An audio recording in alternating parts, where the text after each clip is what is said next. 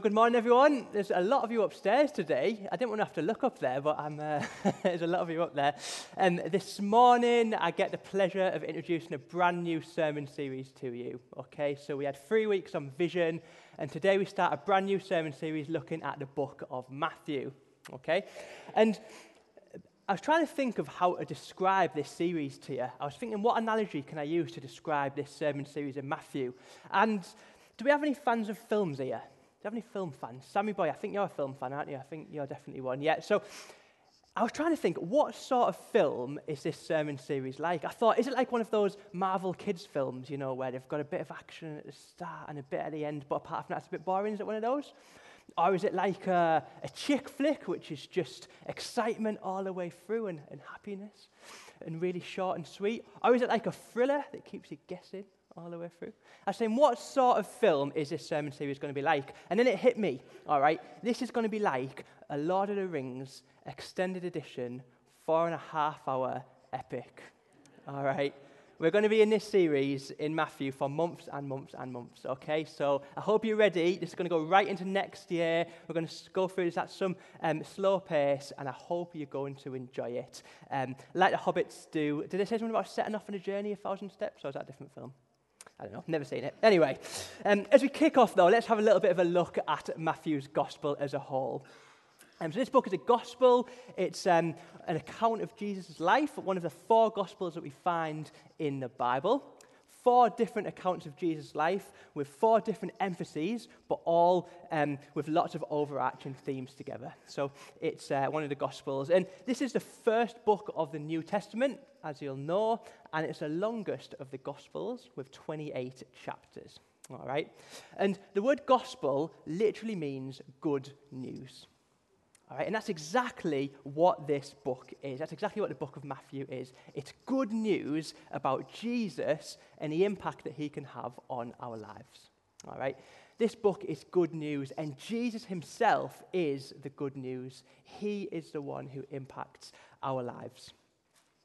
And the book of Matthew was written about 30 years after Jesus died, from a mixture between eyewitness accounts, some written information, and also the memories of the author himself. And speaking of the author of the book of Matthew, this point is massively debated, okay? But most people believe that it is Matthew the disciple, also known as Levi the tax collector, okay? So most people would agree, and scholars would agree over the years, it's probably written, or at least heavily influenced by Matthew. All right, you can go and research the other authors if you want, but I don't recommend it because I got a bit of a headache and spent a couple of hours going in circles trying to work out who wrote it. So we're going to say it was Matthew, okay, written by the disciple. And he was one of Jesus' 12 disciples, 12 followers, who was a tax collector who famously encountered Jesus and turned his life around. All right, he was a despised tax collector working in this awful job, hated by everyone, and then he met Jesus and his life transformed completely. And isn't that just what Jesus does? Following Jesus transformed his life.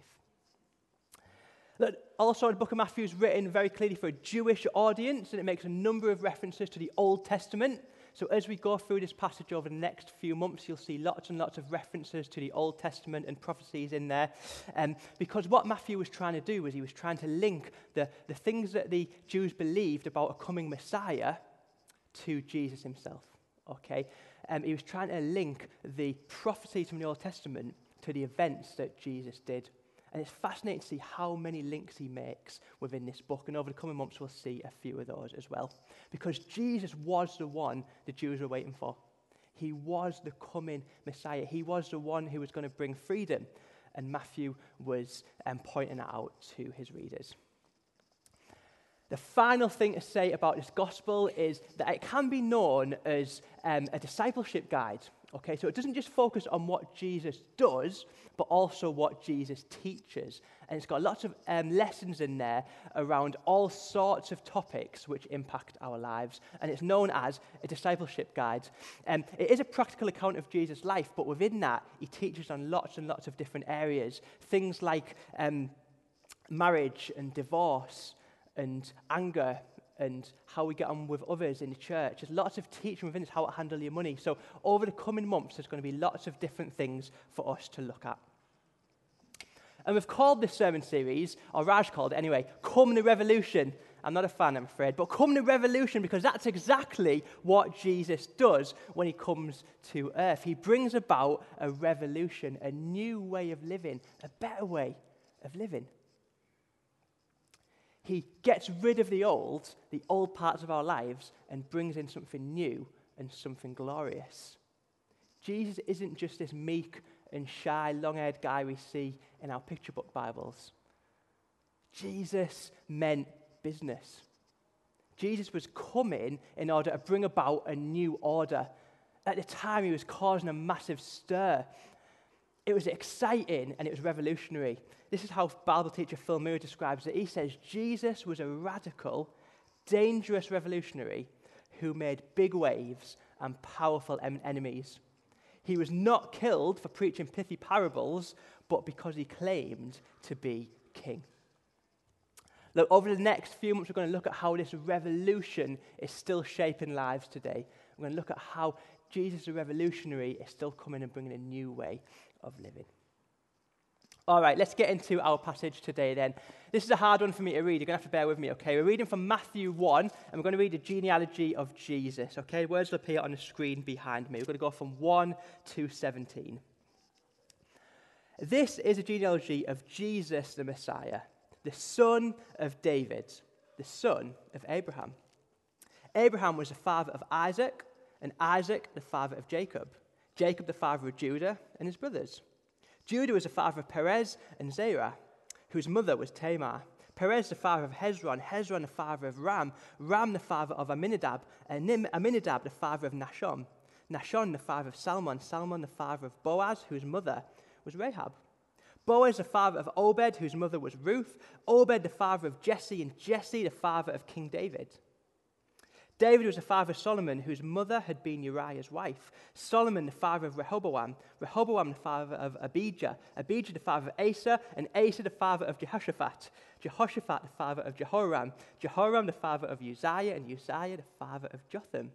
Jotham the father of Ahaz, Ahaz the father of Hezekiah, Hezekiah the father of Manasseh, Manasseh the father of Ammon, and Ammon the father of Josiah, and Josiah the father of Jeconiah. We are nearly there. And the brothers at the time of the exile to Babylon. After the exile to Babylon, Jeconiah was the father of Shealtiel, Shealtiel the father of Zerubbabel, Zerubbabel the father of Abihud, Abihud the father of Eliakim, Eliakim the father of Azor, Azor the father of Zadok, Zadok the father of Akim, Akim the father of Elihud, Elihud the father of Eliezer, Eliezer the father of Matan, Matan the father of Jacob, and Jacob the father of Joseph, the husband of Mary, and Mary whose mother was Jesus, who is called the Messiah. Thus there are 14 generations in all, from Abraham to David, and 14 from David to exile. Oh, that was hard. My wife said, just get someone else to read it for you. I thought they were going to torture someone. So there we have it, believe it or not. This is not just a list of names, and it was important for me to read it, okay? It can be easy to see the start of Matthew's gospel and just glance over this list of names, you know, the genealogy of Jesus. I've done it 100 times. I start reading one, and I'm just like, oh, you know, and the rest. So-and-so, father of so-and-so. You know, on the face of it, this is a pretty strange way to start a book, isn't it? Like, if I was going to write a book, I'd be starting it with an exciting story. I'd be starting it with something to, you know, whet your appetite and get you excited for the rest of the book. I wouldn't start with a family tree. But actually, if we look at the intended audience of this book, as I've already said, for the Jewish people, these names were really important.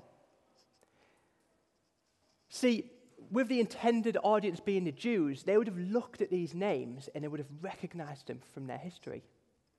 They'd have got excited and they'd have seen these links, these names as a link between their history and the Messiah. They would have had an awareness of these people from the Old Testament. They'd have seen them from prophecies about the coming Messiah. See, the author is pointing out here that Jesus is the one that they were talking about. Jesus is the one that history was pointing towards. That was the point of the family tree. So let's not see these names as a bit of a distraction or something for you all to clap me for saying, which was very nice. There's importance in these names. This family tree is vital for the Jewish readers, but there's also information from here that we can apply to our lives as well. So I want to look at today, what can we learn from this list of names as we start the book of Matthew? Well, let me pick out a couple of things. Well, first of all, what we see in this family tree is the end of a huge waiting game. Okay, so this family tree is the end of a huge waiting game. Matthew here lists 42 generations in total. That's a lot of people, isn't it? That's a lot of people. And that's the ones who've made the list as well. Some people wouldn't have actually made the list. It would have been common in those times to miss out a few generations here and there. That would have been quite common. So there's at least 42 generations, but probably more. This is a long, long list of names. And the writer here, Matthew, he's describing the end of this massive waiting game. The Jews had been waiting for their promised Messiah. They'd been waiting for someone who would bring them freedom and salvation. And here he was. Here he was. At the end of this huge list of names, here he was. Years and years of waiting, and then finally we have Emmanuel, God with us. You see, this list of names is important because it shows that even in the waiting, even in the periods of darkness, even when you can't see God, he is still working. God's still working in the background. Who needs to hear that this morning? Look, sometimes we face situations in our life and it isn't instantly clear to see God working in them. It might be an illness or a family situation or a work situation or an asylum case. Whatever it is, quite often we can look and it feels like God isn't there. We can look and we can say, where is God? And for the Jewish people throughout history, they'd have felt the same. Where's this Messiah? Where's God?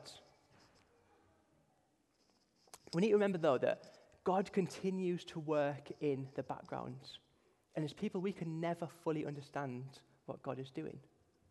There's periods in our life when we need to just trust, as Hannah said this morning, just trust what God is doing. We need some level of faith to ensure that we can manage those times when it seems like God is absent. And that's one thing that this passage shows us. Despite periods of waiting, despite times of wilderness, God is still in control. Recognize that today. Take heart from that today. Whatever situation you're facing, God is still working in it. You just might not have realized it yet. You just might not have seen it yet, but God is working.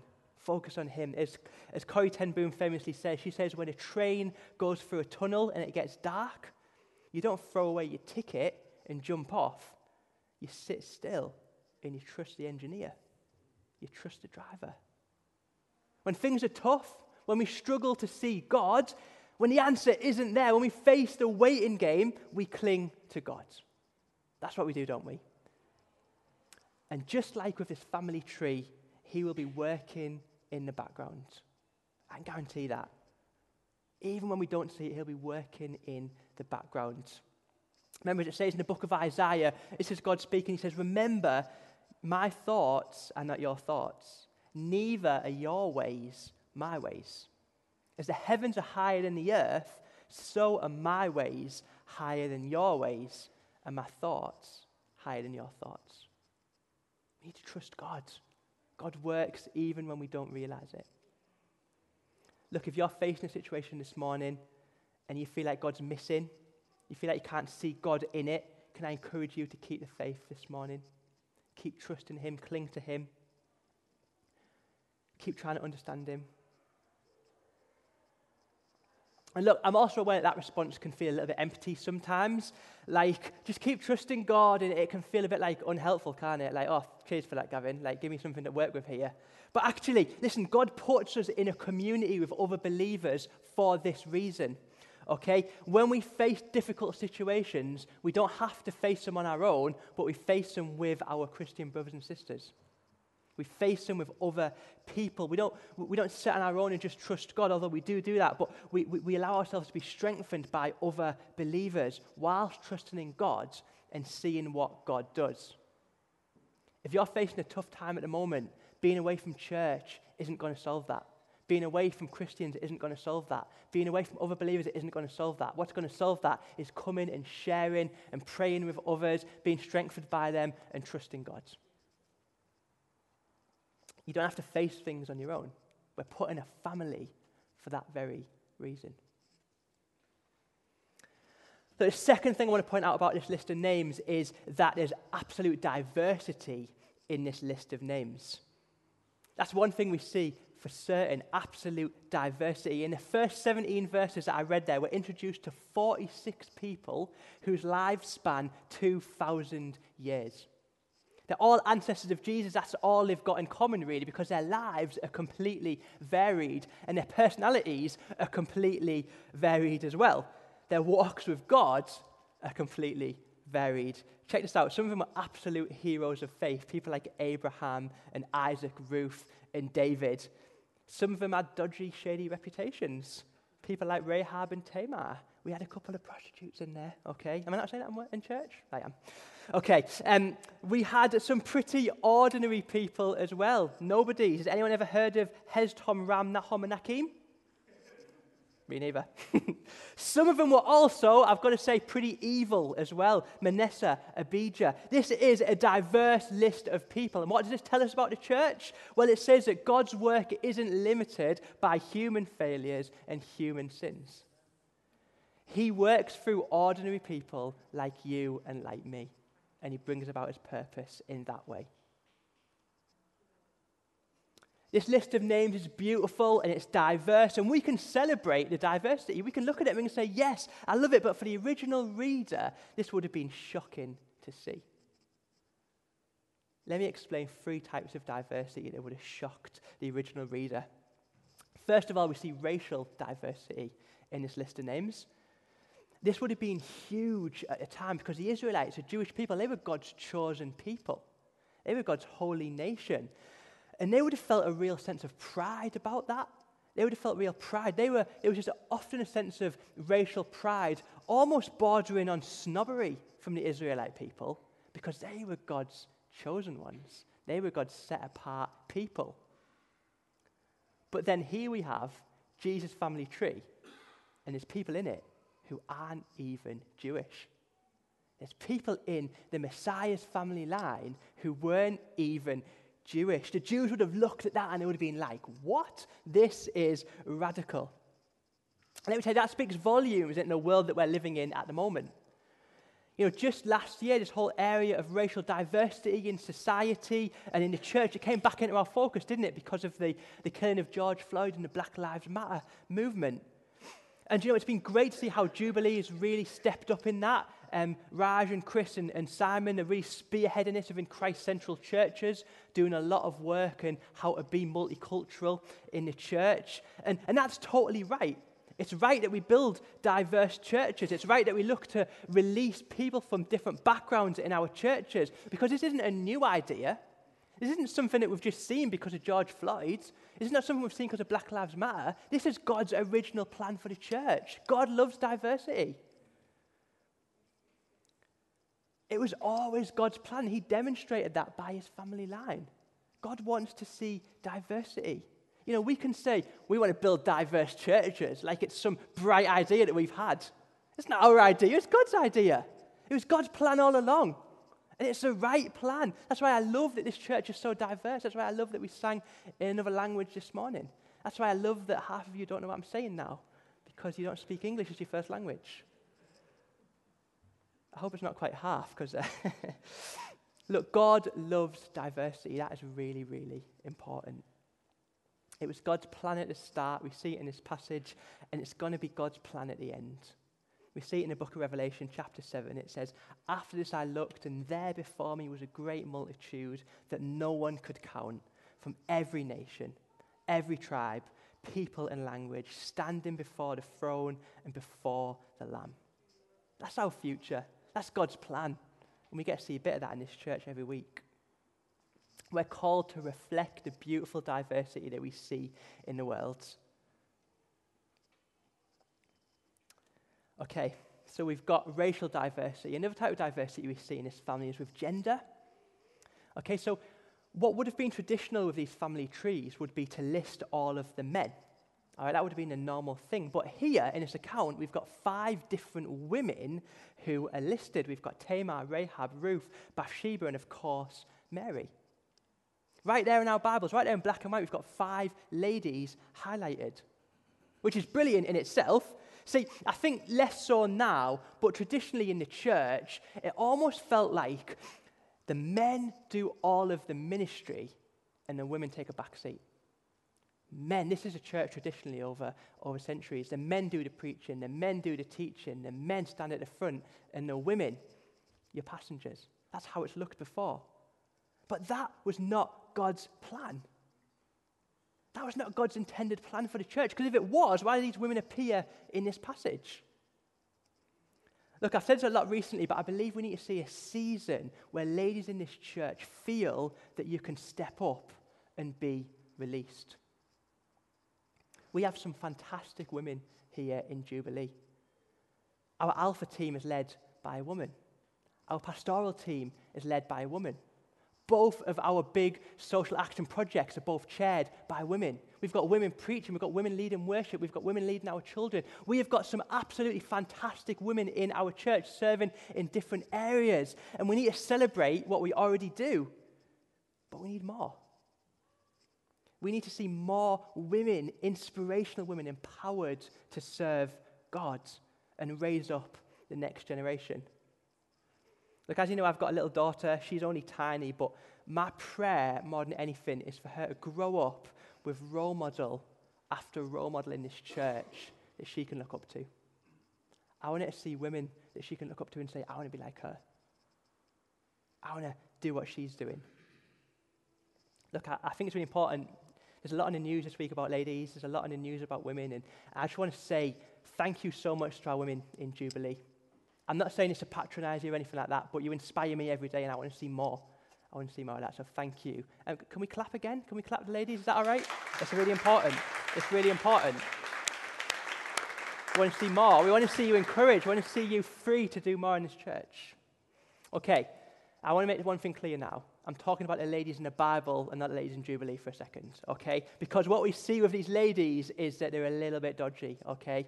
Not our ladies, the ones in the Bible, all right? Check this out. Tamar, prostitute. Rahab, almost prostitute. Ruth, Moabite woman, so not a Jew. Bathsheba, adulterer. Mary, pregnant teen. This is a list of women which isn't exactly reputable. It's a diverse list of women which shows the type of people that God uses. Because that's the other big thing we can fathom from this family tree, from this list of names, that God uses racial diversity, God uses gender diversity, but God also uses lifestyle diversity. And this is something that I absolutely love, because this list of names here, this isn't a group of perfect people, it's a group of real people. Real people with real lives and real problems. Some good people, some bad people, but all real people, just like the church. Look, I absolutely love this quote. This is from Martin Luther. He says, Christ is the kind of person who is not ashamed of sinners. In fact, he even puts them in his family tree. Amen to that, right? Look, Christianity isn't for perfect people. If you're sitting there this morning and you're saying, I can't be a Christian because the bar's here, you've got to be this good to be a Christian, and I'm very glad to tell you you are absolutely wrong, all right? There ain't no bar. There's no level you've got to reach to be a Christian, all right? That's not right. We need to recognize that the church is going to be made up of all sorts of people, and God intended it that way. Some people will be rich, some people will be poor, some people will be educated, and some won't. Some will be married, and others won't. Some will be divorced, some will be facing addictions, some will be CEOs of massive companies, some will be unemployed. We're going to see a diverse range of people in a church because that is what God intended. And guess what? We've all got a part to play in the church, and that's what we see here. God doesn't just leave his family tree and say, okay, the perfect ones are allowed in my family tree and nobody else is. He doesn't say that. He uses everyone, and everyone finds a place. What's your place? What can God use you for? What's God called you to?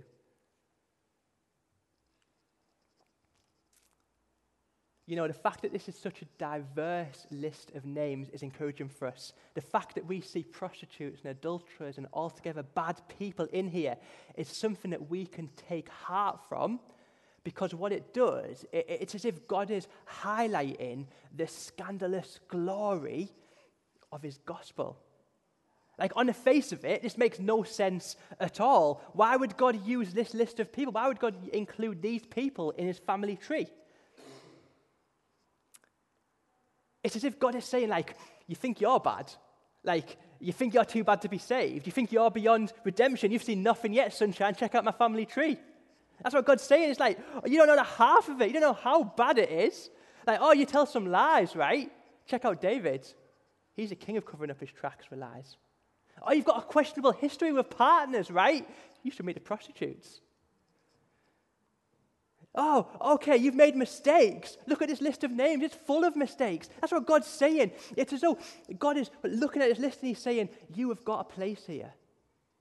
Because there's no one who is too bad to make it into my kingdom. It's through those mistakes, it's through that list of names that God brings about salvation for us all. This is absolutely huge. It shouldn't make any sense at all. Like, surely if God was going to come to earth, it would come as part of the perfect background, perfect family tree. There'd be no linking him to any bad people in the past. Surely that makes sense. This doesn't. But this is a scandalous beauty of the gospel. I need you to be a little bit more excited about this for me, guys. Come on, this is important. Like, you can't shock Jesus with your sin, by the way. You can't shock him with your sin. There's nothing that you've done or will do which is going to shock him. He's seen it all, and you see most of it in his family tree. We need to remember that sometimes. We can't shock him with our sin. There's no one that's too far away from God. We believe that, right? There's no one that's too far away. Look, as Andrew Wilson says, he says, we are more sinful than we ever dared fear, and we are more loved than we ever dared hope. It doesn't matter what you've gone through. God's love is bigger, and his love is available to you. If I could get Hannah and Chris to come back up, that would be great.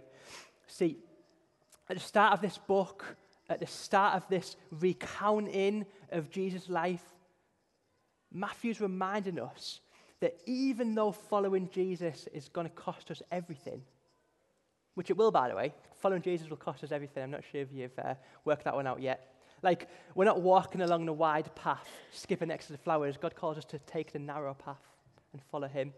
He calls us to pick up our crosses and follow him. So it's as if Matthew's saying, like, even though it's going to cost you everything, that shouldn't shock you.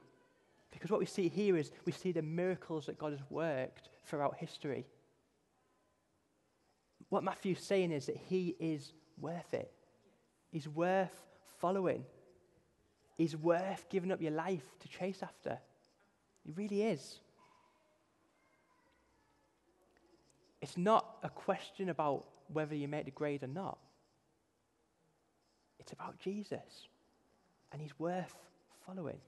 He works out of ordinary people like you and me. And that's why he's worth following. And that message is still as relevant in 2021 in Teesside as it was to the original reader at the time. Jesus is worth following, and we're going to spend the next few months learning more about him, astounded each week at what he does. I want to challenge you at the start of this series. Are you ready to see Jesus in a new light? Are you ready to have your life turned upside down like Matthew, the tax collector? Because that's what happens when you encounter Jesus. Everything changes, but he's absolutely worth it. Yeah, Father God, I thank you so much for this amazing list of names that you call your family tree. God, I thank you so much that it shows us that we've all got a part to play. It shows us that there's no sideline and there's no sitting and watching the main event, God. We've all got a part to play in your story, Lord. I thank you so much for the diversity that we see with racial diversity and gender diversity and also lifestyle, God. I thank you so much for that. I thank you so much that we're part of an amazing multicolored church, but we want to see more, Lord. I thank you for the amazing women in our church who serve us so well. We want to see more inspirational women, God. And we want to pray for more people from different backgrounds to be saved and added to your kingdom, God. We want to see people from different backgrounds in Teesside joining in and finding a home, find somewhere they can belong, and finding freedom, because that's what you bring, Lord. So I pray right at the start of this new series, God, would you challenge us every week, God? Would you allow us to be open, to be shaped by you every week, Lord? Yeah, we love you so much, Lord. We thank you for this morning. Amen.